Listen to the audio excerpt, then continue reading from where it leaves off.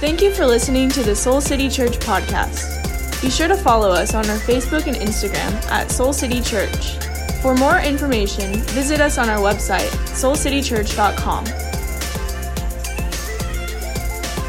Well, Soul City, it is so good to be with you. Those of you that are here in person, why don't you give yourselves a hand to our live worshiping church, and those of you online. And some of you may know I have been out the last few weeks recovering from heart surgery. A little bit of my story, many of you know this. I lost my dad and my brother both at very young ages, and both were cardiac-related losses. And I've said here at Soul City before that all loss changes us, doesn't it? And so after doing lots and lots of tests and meeting with doctors, they recommended that I make a permanent change in my life. And I was encouraged to get what's called an SICD heart defibrillator. And 1 month ago today, I had heart surgery and I received what I like to call my turbo heart. And Proverbs 4:23, it took on a whole new meaning for me, which says, above all else, guard your heart, for everything you do flows from it. And so much of this decision for me was to do my part in allowing more and more and more and more and hopefully more love to flow from my heart for many, many years. And so I'm so grateful for your love and for your prayers. I'm doing really well. I'm thankful to be healthy and whole, to have my turbo-charged heart pumping in my chest that allows me to preach today and hopefully preach until I'm 102. That's my plan. So I like to now picture myself as a lady Tony Stark.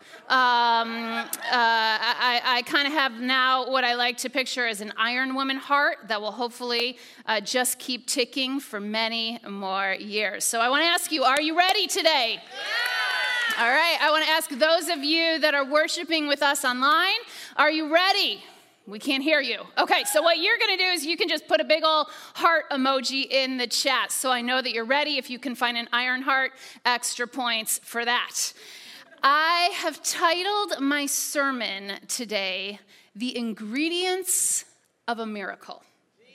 The Ingredients of a Miracle, and Tamara Dervin is ready for it.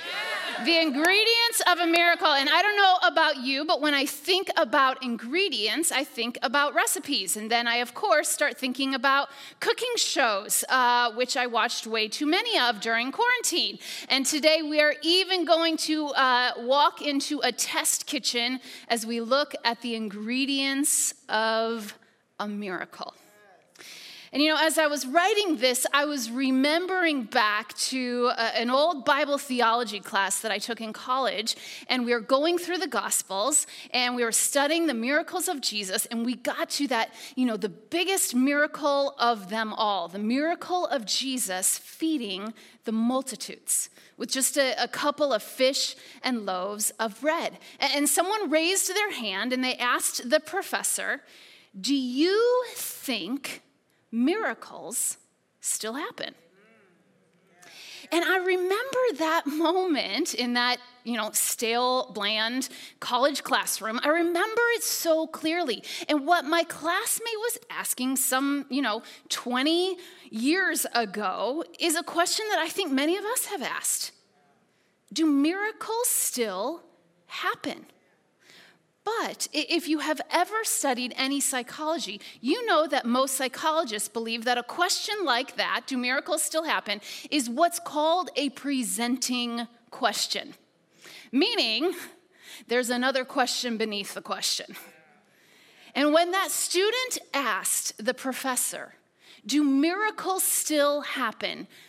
I believe what they were most likely really asking was, do miracles still happen for me? Do miracles still happen for me? And I think every one of us has had a moment, or maybe many moments, when we've asked that same question. Do miracles still happen in my life? Jesus, will they still happen for me? And that is what we're going to look at today. And we just heard Nathan, our incredible Soul City Kids pastor, read in Mark chapter 6 about one of the most well-known miracles of Jesus. And that's what we're going to dig into today. So if you have your Bible, I want to ask you to go there as we look at the ingredients of a miracle. And if you don't have your Bible, you can maybe open up your favorite preferred Bible app. And this is a thick passage that we're going to walk through. So I hope you're ready. We're starting Mark 6, verse 30. This is what it says. The apostles gathered around Jesus and reported to him all they had done and taught. Then, because so many were coming and going that they did not even have a chance to eat. Clearly, these disciples, they were not from Chicago because we can always find time to eat in this city. Amen? And so Jesus said to them, they were tired, they were hungry, come with me. Come with me by yourselves to a quiet place and let's go get some rest. So they did. They went away by themselves in a boat to a solitary place. But many who saw them leaving recognized them, and they ran on foot with all the towns, from all of the towns, and they got there ahead of them. When Jesus landed and saw the large crowd, he had what? What does the passage say? He had compassion on them because they were like sheep without a shepherd. So he began teaching them many things. Now, as we make our way through this passage today, I want you to pay close attention to two things, okay? I want you to pay close attention to the behavior and the words of the disciples, and then I want you to pay close attention to the behavior and the words of Jesus. Now, and this story, this passage, tells us that the apostles were doing all kinds of things, that they then returned to their leader and their rabbi, Jesus, and they reported all that they had done. And the text tells us that they were so busy that they didn't have time to eat. So Jesus recognizes this. They need a little pause. They need a little rest. And he says, just come with me. You just come by yourselves. We're going to go find this quiet place. We're going to get some rest. They jump in a boat. They go to the other side of the lake. They pull away for a little downtime. And they thought they were alone. But when they got there, a large crowd had already formed. Now, look at the behavior of Jesus in this moment. It says that he had compassion on them. He had compassion on them because they were like sheep without a shepherd. Now, Jesus doesn't in that moment say, hey, thanks for coming, everybody, but listen, we're really hungry.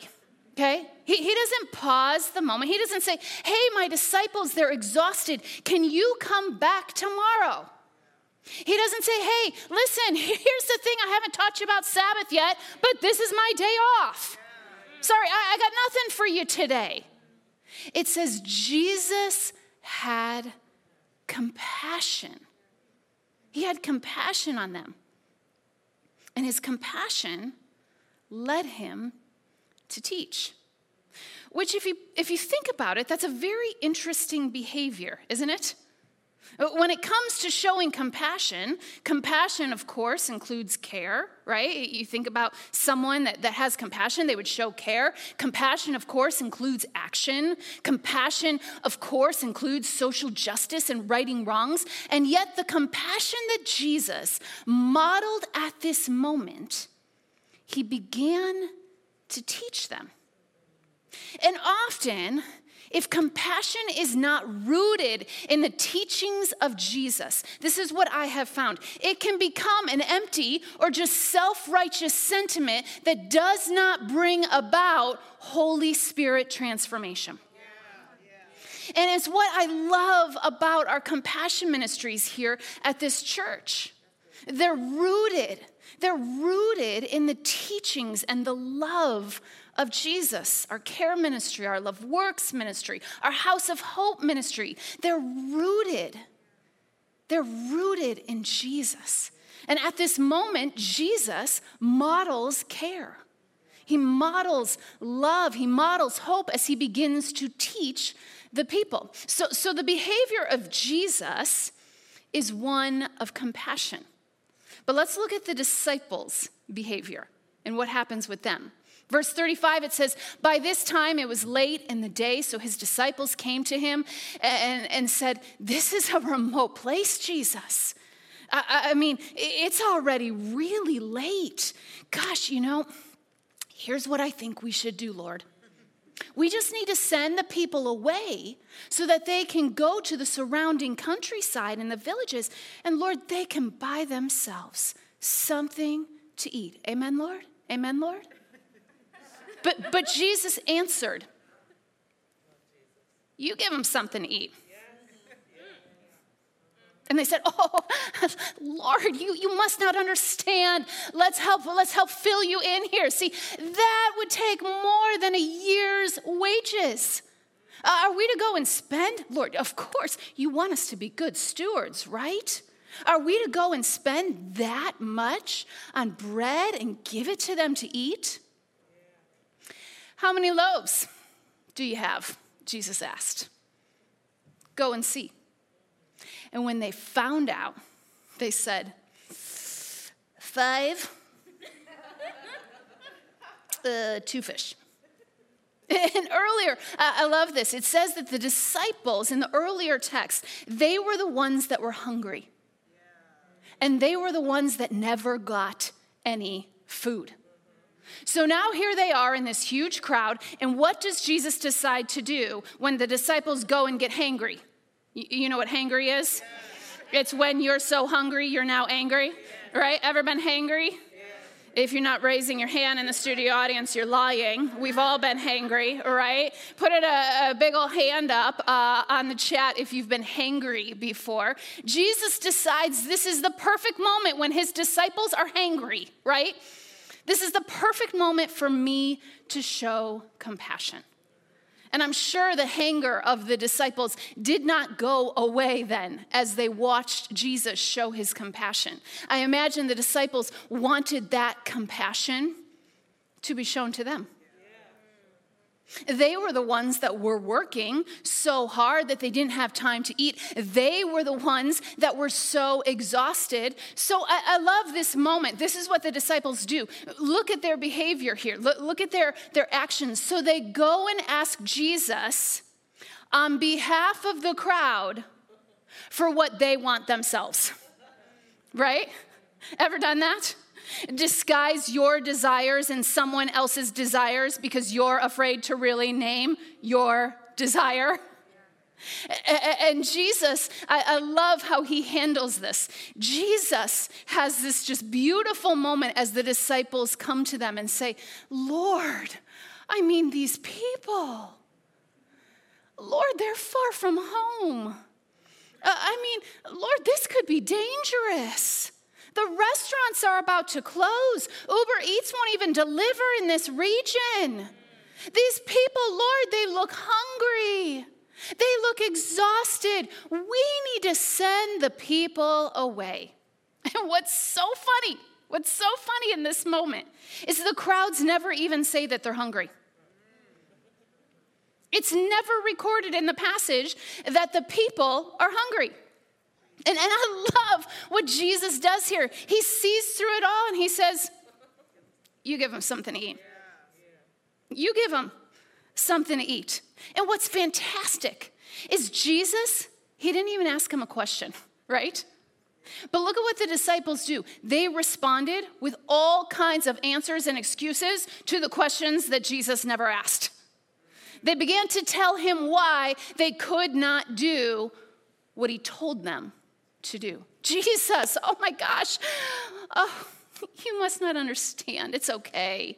It's okay. You're the Lord. You've got to do all kinds of things on behalf of your Father. Let's fill you in. Jesus, listen, that would take half a year's salary. We don't have that kind of money. Surely you are mistaken. You don't want us to feed them. Jesus just literally ignores what they say. How many loaves do we have? And before they can even come up with an excuse, he says, go and see. Go and count it, which is a critical moment in the story. And it's a critical moment to every miracle Jesus has ever done. Because Jesus says, what do you have? What do you have? What do you have? Jesus wants to know what's already in your hands. What's available to you? How do you want to be a part of all that I am planning to do? And that is because Jesus uses what we already have to provide what we desperately need. Jesus uses what we already have to provide what we desperately need.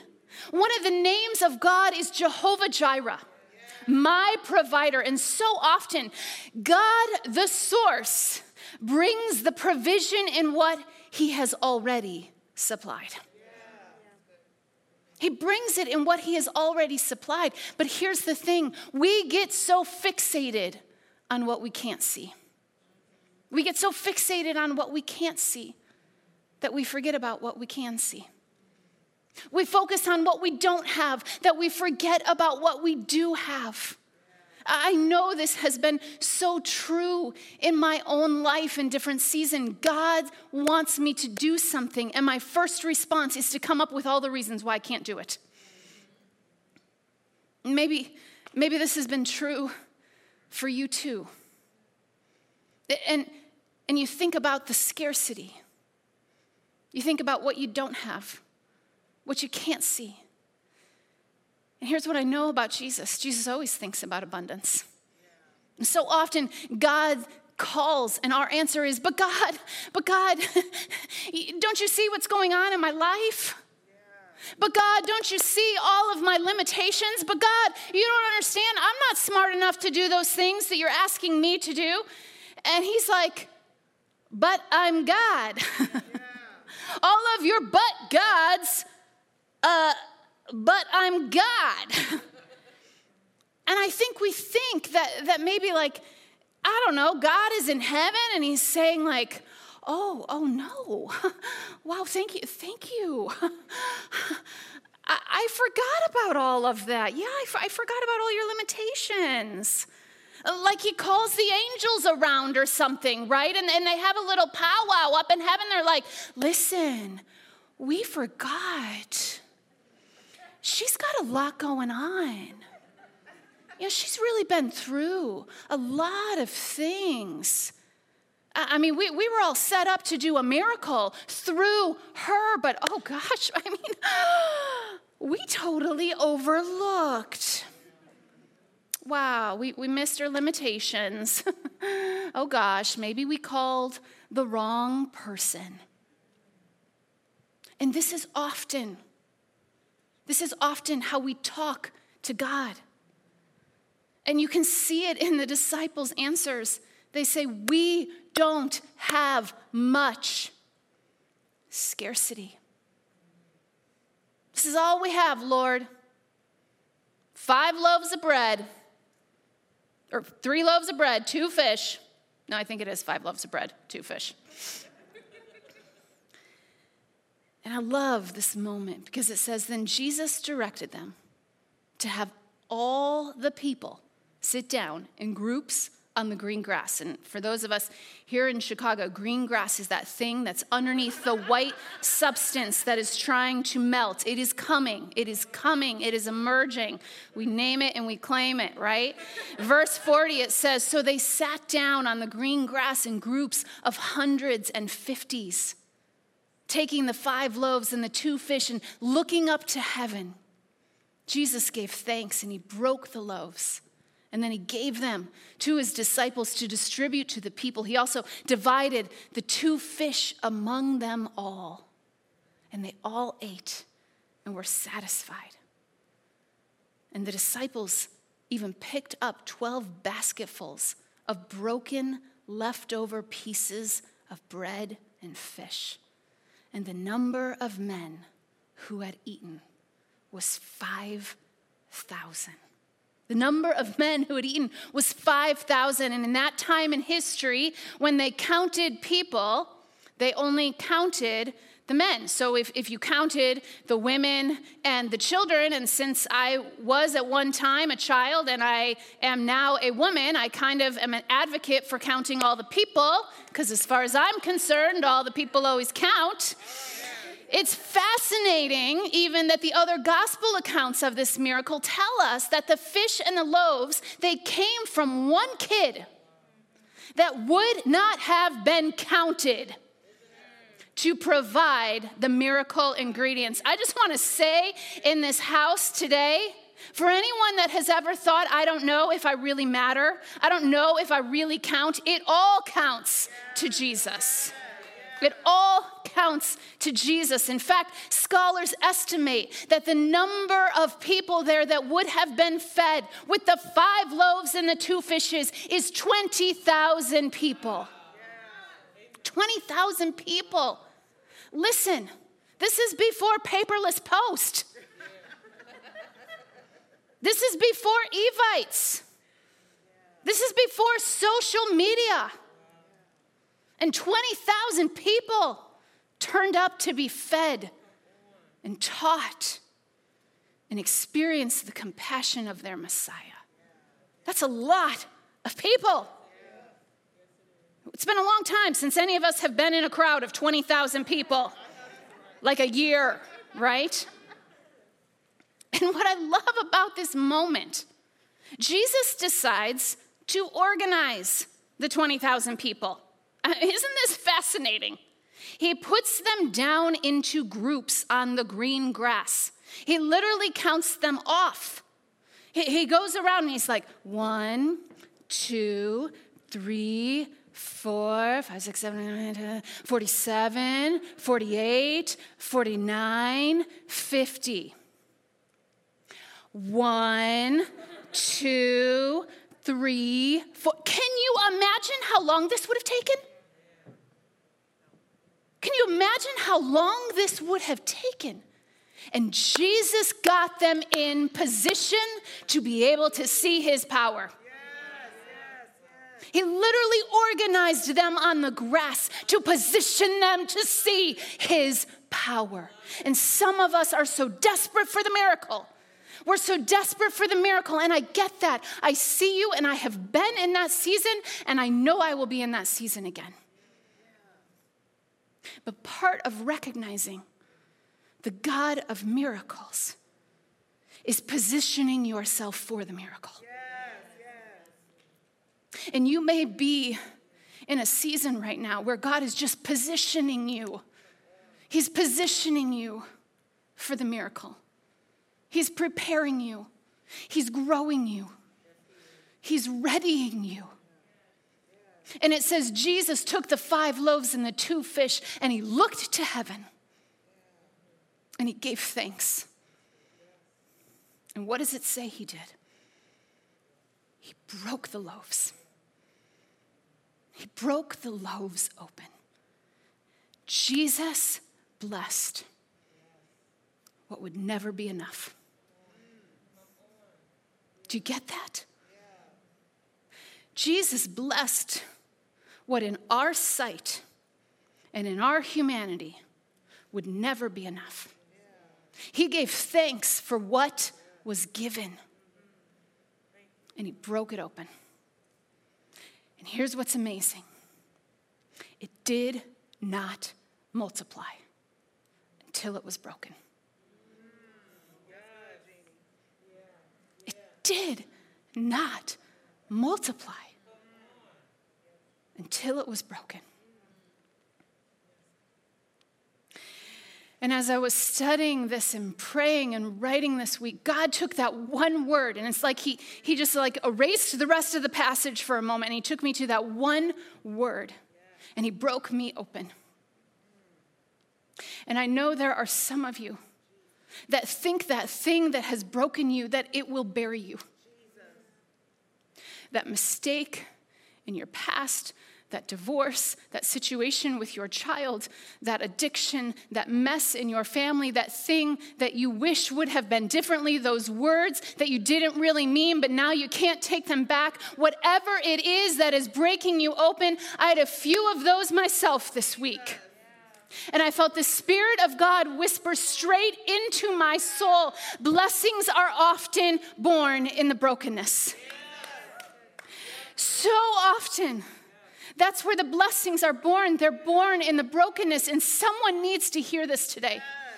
Someone worshiping with us online, you need to hear this. Someone listening to this podcast later, you need to hear this. Blessings are so often born in the brokenness. And with Jesus, our brokenness, it is never meant to break us. It's never meant to break us. It's always there to birth new blessings. And that may be the only thing that Jesus wants you to hear from this miracle story today. That your miracle is in knowing that your brokenness can birth a blessing. And the feeding of the multitudes then ends. It says in verse 45, immediately, Jesus made his disciples get into the boat, go on ahead of him to Bethsaida while he dismissed the crowd. And after leaving them, he went up to a mountainside to pray. Now, what's so fascinating is that lots of times, people stop the sermon right here. And some of you are like, so is that what you're going to do? Because we're ready. We're ready. It's not what I'm going to do. I kept studying the text, and I kept reading, and I realized that the next words and the next miracle in the Gospel of Mark are actually critical to the miracle that we just heard about. You can't have the feeding of the 20,000 without the next recorded words in the Gospel of Mark. And this is what it says. Later that night, the boat that Jesus told his disciples to go out into, the boat was in the middle of the lake. He was alone on the land. He saw the disciples were struggling. They were straining at the oars because the wind was against them. And shortly before dawn, he went out to them walking on the lake. Cue second miracle. And they thought he was a ghost. And they cried out. They cried out because they all saw him and they were terrified. Immediately he spoke to them and he said, "Take courage. It is I. Don't be afraid." And isn't it amazing that Jesus decides to double down on his miracles within a 24-hour period of time? And the reason I felt so compelled to keep this part of the text in the sermon is if you remember, it says that when they were done eating and they were all satisfied, it says Jesus told them to pick up all of the leftovers, and it says they picked up 12 basketfuls of broken bread and fish. Isn't it interesting that there's 12 disciples? 12 disciples, 12 leftover bags. Friends, I've been a follower of Jesus for like a few decades now. I've been a pastor a few decades now. It wasn't until this week that I noticed that. I've read the text so many times, maybe even preached on it a few times. Takes me a minute. What that means is that each disciple would have taken their own personal leftover miracle with them onto the boat. Every one of them had a remnant of the miracle, a physical reminder of the God of miracles right there with them in their hands. And just a few hours later, even with that physical reminder in their hands, the text says that when the God of miracles came walking across the lake in the midst of another miracle, they were terrified. They were holding a leftover miracle in one hand while looking out at the water at another one. And yet they were still terrified. And Jesus said to them, take courage. It's I. It's I. You don't have to be afraid. And I love this. I love Jesus. Look at what it says he does. Then he climbed into the boat. He just climbed into the boat. Like 10 hours earlier, he fed 20,000 people.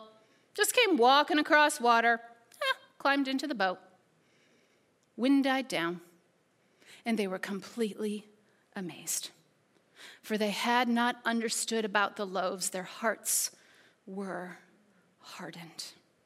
Other translations of this passage say they had not understood about the miracle because their hearts were hardened.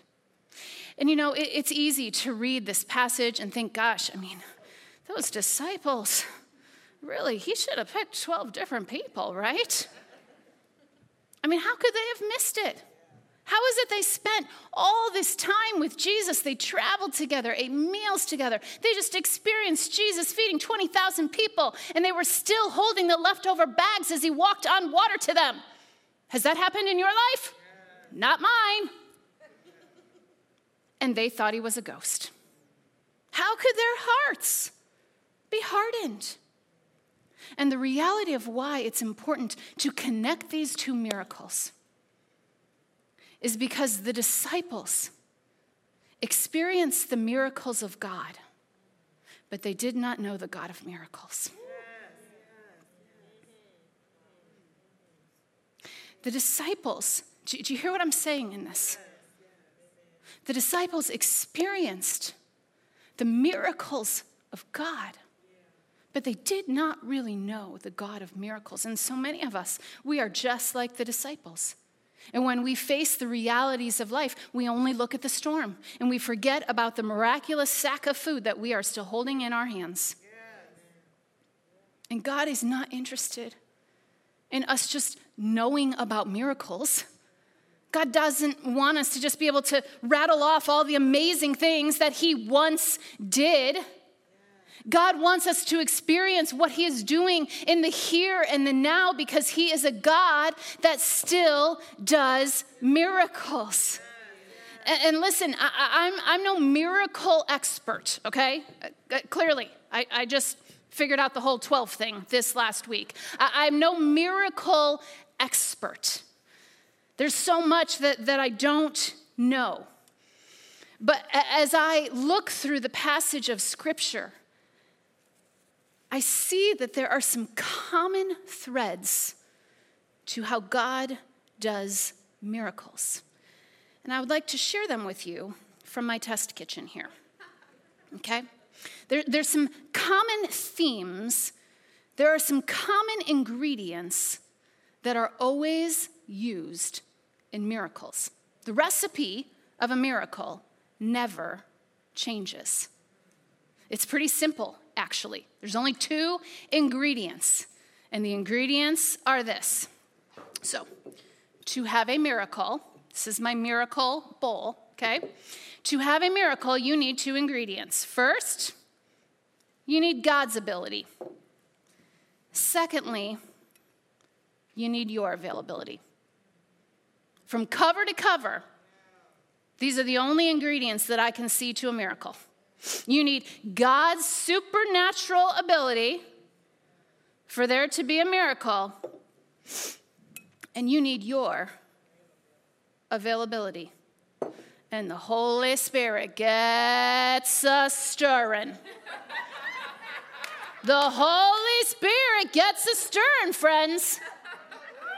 And these are the only ingredients that are needed for a miracle. God's ability, your availability. But here's what happens. We think, it's not happening fast enough. I'm going to bring along some extra ingredients. I'm going to spice this thing up. How many good recipes are there out there with just 2 ingredients? I think we need some more things, don't we? And we start adding in extra ingredients. I know, I just need a little bit more faith. This is what I need. This is why the miracle isn't happening. I need some more faith. Or then we start thinking, oh gosh, I know what's wrong. I have not been praying enough. This is what is wrong. This is why the miracle is not happening. I need just some more. Oh, you're not supposed to touch the ingredients. I just need some more prayer. If I add some more faith and I add some more prayer, definitely this is what's going to happen. And oh gosh, when was the last time I read my Bible? Oh man, I think I just opened it up the last time I was in a stressful situation. I know, I just need some more Bible. That's what I need. And you know what? Oh gosh, I don't know the last time that I gave any money to a good charity. I keep drinking all those Frappuccinos. I need to lay off the Frappuccinos. I just need to give some more money to a good charity, And if I bring these extra ingredients, then maybe the miracle will happen. And some of us think, I just need to bring some more of something. But others of us, we think it's less. I know the problem here. Lesson. I just need lesson in my life, but oh gosh, oh, so good. It's so good, Lord. Don't you understand? Really, it's so good. It is so good. Or maybe for me, just some less doubt. I keep questioning. I keep wondering, less doubt in my life. Or I know, it's just, my issue is with fear. If I just have less fear, this is what's going to bring the miracle into motion. And oh gosh, I know. Lord, please forgive me. Less mistakes. Oh gosh, Lord, now I got the eggs and all of it in there. Oh Lord, the shell is in there. Oh gosh, how am I ever going to get my mistakes out? Lord, you're not going to do miracles because of all my mistakes. It's all mixed in there now.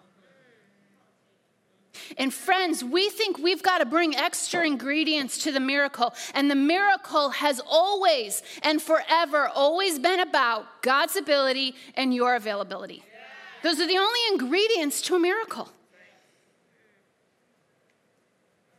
It's the only thing. It's the only thing that Jesus is looking for. Your availability combined with his supernatural ability. When we think it's all about the extra ingredients, what we start to do is we start to live like risk mitigation for a miracle. Like we have to provide God with some kind of miracle insurance plan. That our extra ingredients are some kind of miracle insurance plan. And we start taking up a management position for God as if the miracle is all about our ability. That the more or the less that you put into the bowl is what will make the miracle happen. And listen, a miracle is always impossible until it happens. Let me tell you that.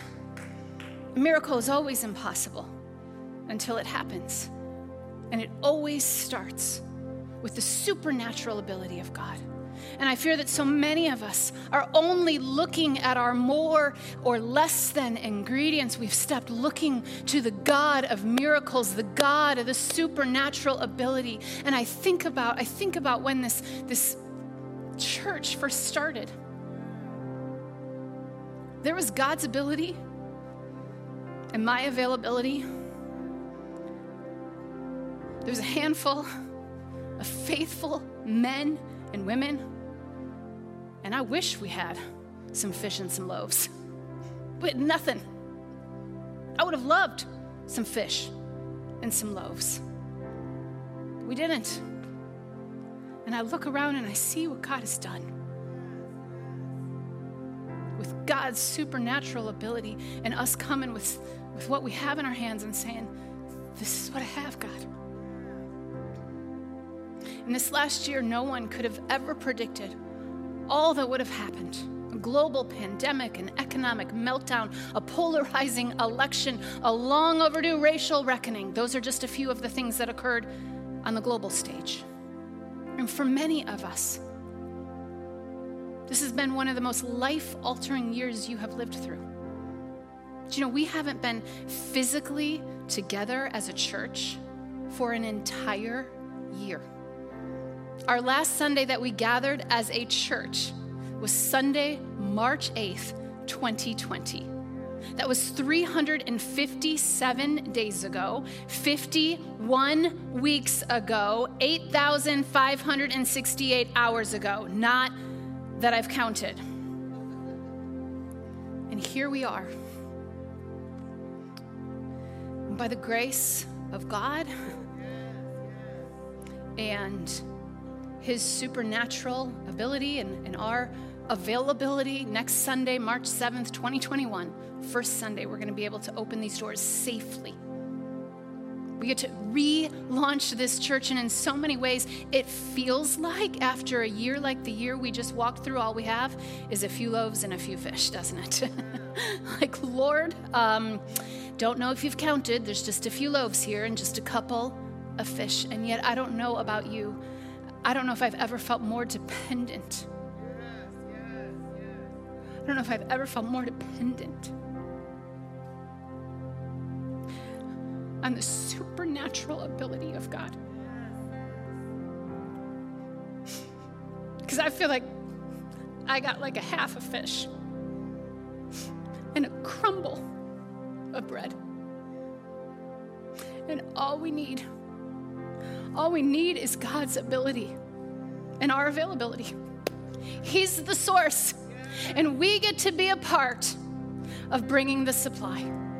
And we are a church that now has expanded walls, and we're a local church with a global vision, and it's going to take all of us to bring our half a fish and our crumble of bread.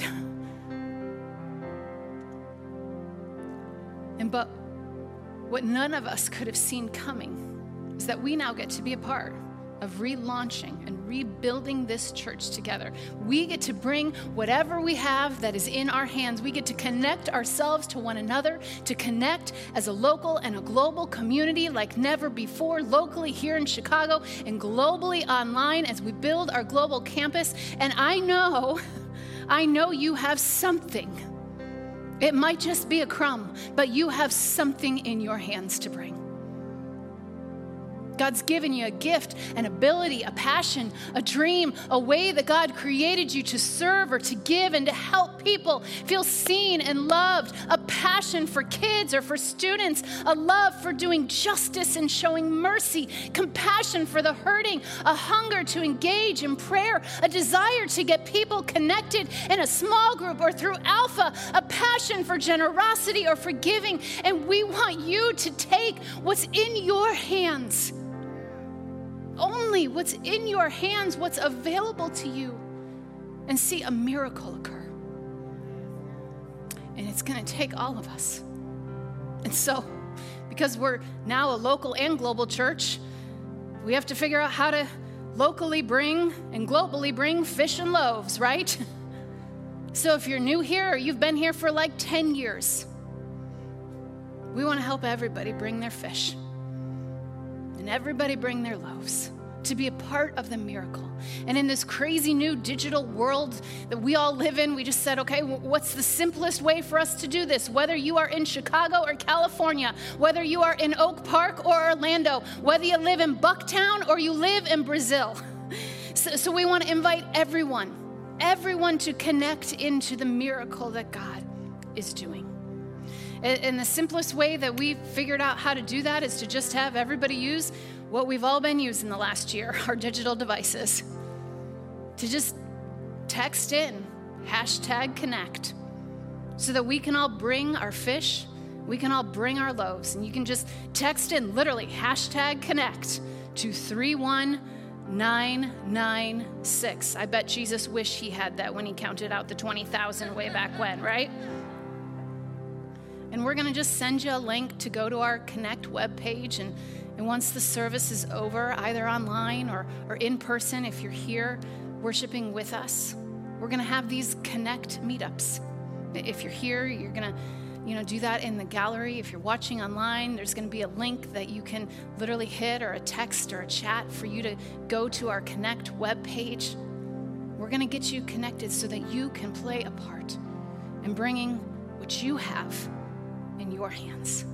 And this is a way to be a part of the mission of this church, to experience community and growth and taking what God has given to you, taking your availability and being a part of the miracles. What I know about me, I am going to assume about you. We all need a desperate reminder that the fresh wind of the Holy Spirit is moving. That there is a fresh wind of the Holy Spirit that does the mixing, friends. That the God of miracles is on the move. That what happened 2,000 years ago with a few loaves and a couple of fish, it can still happen today. Amen? It can still happen today. Amen? That a miracle can happen again in this church, that a miracle can happen in your life. And I know there are many of us that need a fresh wind to blow, a fresh fragrance from heaven. We need the Spirit of God to be poured out. And I want to invite you to just receive that this morning. So if you're here in our live studio space where we're worshiping together, I just want to invite you to stand right now. And if you're worshiping with us online, I want to invite you to take whatever posture is best for you. And maybe for you, it's just opening up your hands to signify, I'm available, Lord. I'm available. This is all I got. I got to crumble. I got the tiny fin of a fish, Lord. That's all I got. But it's yours. And so Jesus, you are the source. You are the supernatural. You are the one that is capable. You are above all, Jesus. And we come with what we have. We come with our availability. We come with our supply. We come with what's in our hands, and we ask that you would take your ability, God, your power, your strength, your miraculous move, and you would take our availability and you would do it again, God. You'd do it again. You'd do it again. You would bring about miracles. And we pray for a special anointing and covering and protection over your church, over this church, over your people, Jesus. Would you pour your Spirit out, we pray. And it's in the name of the God of miracles that we pray. And all God's people said, amen.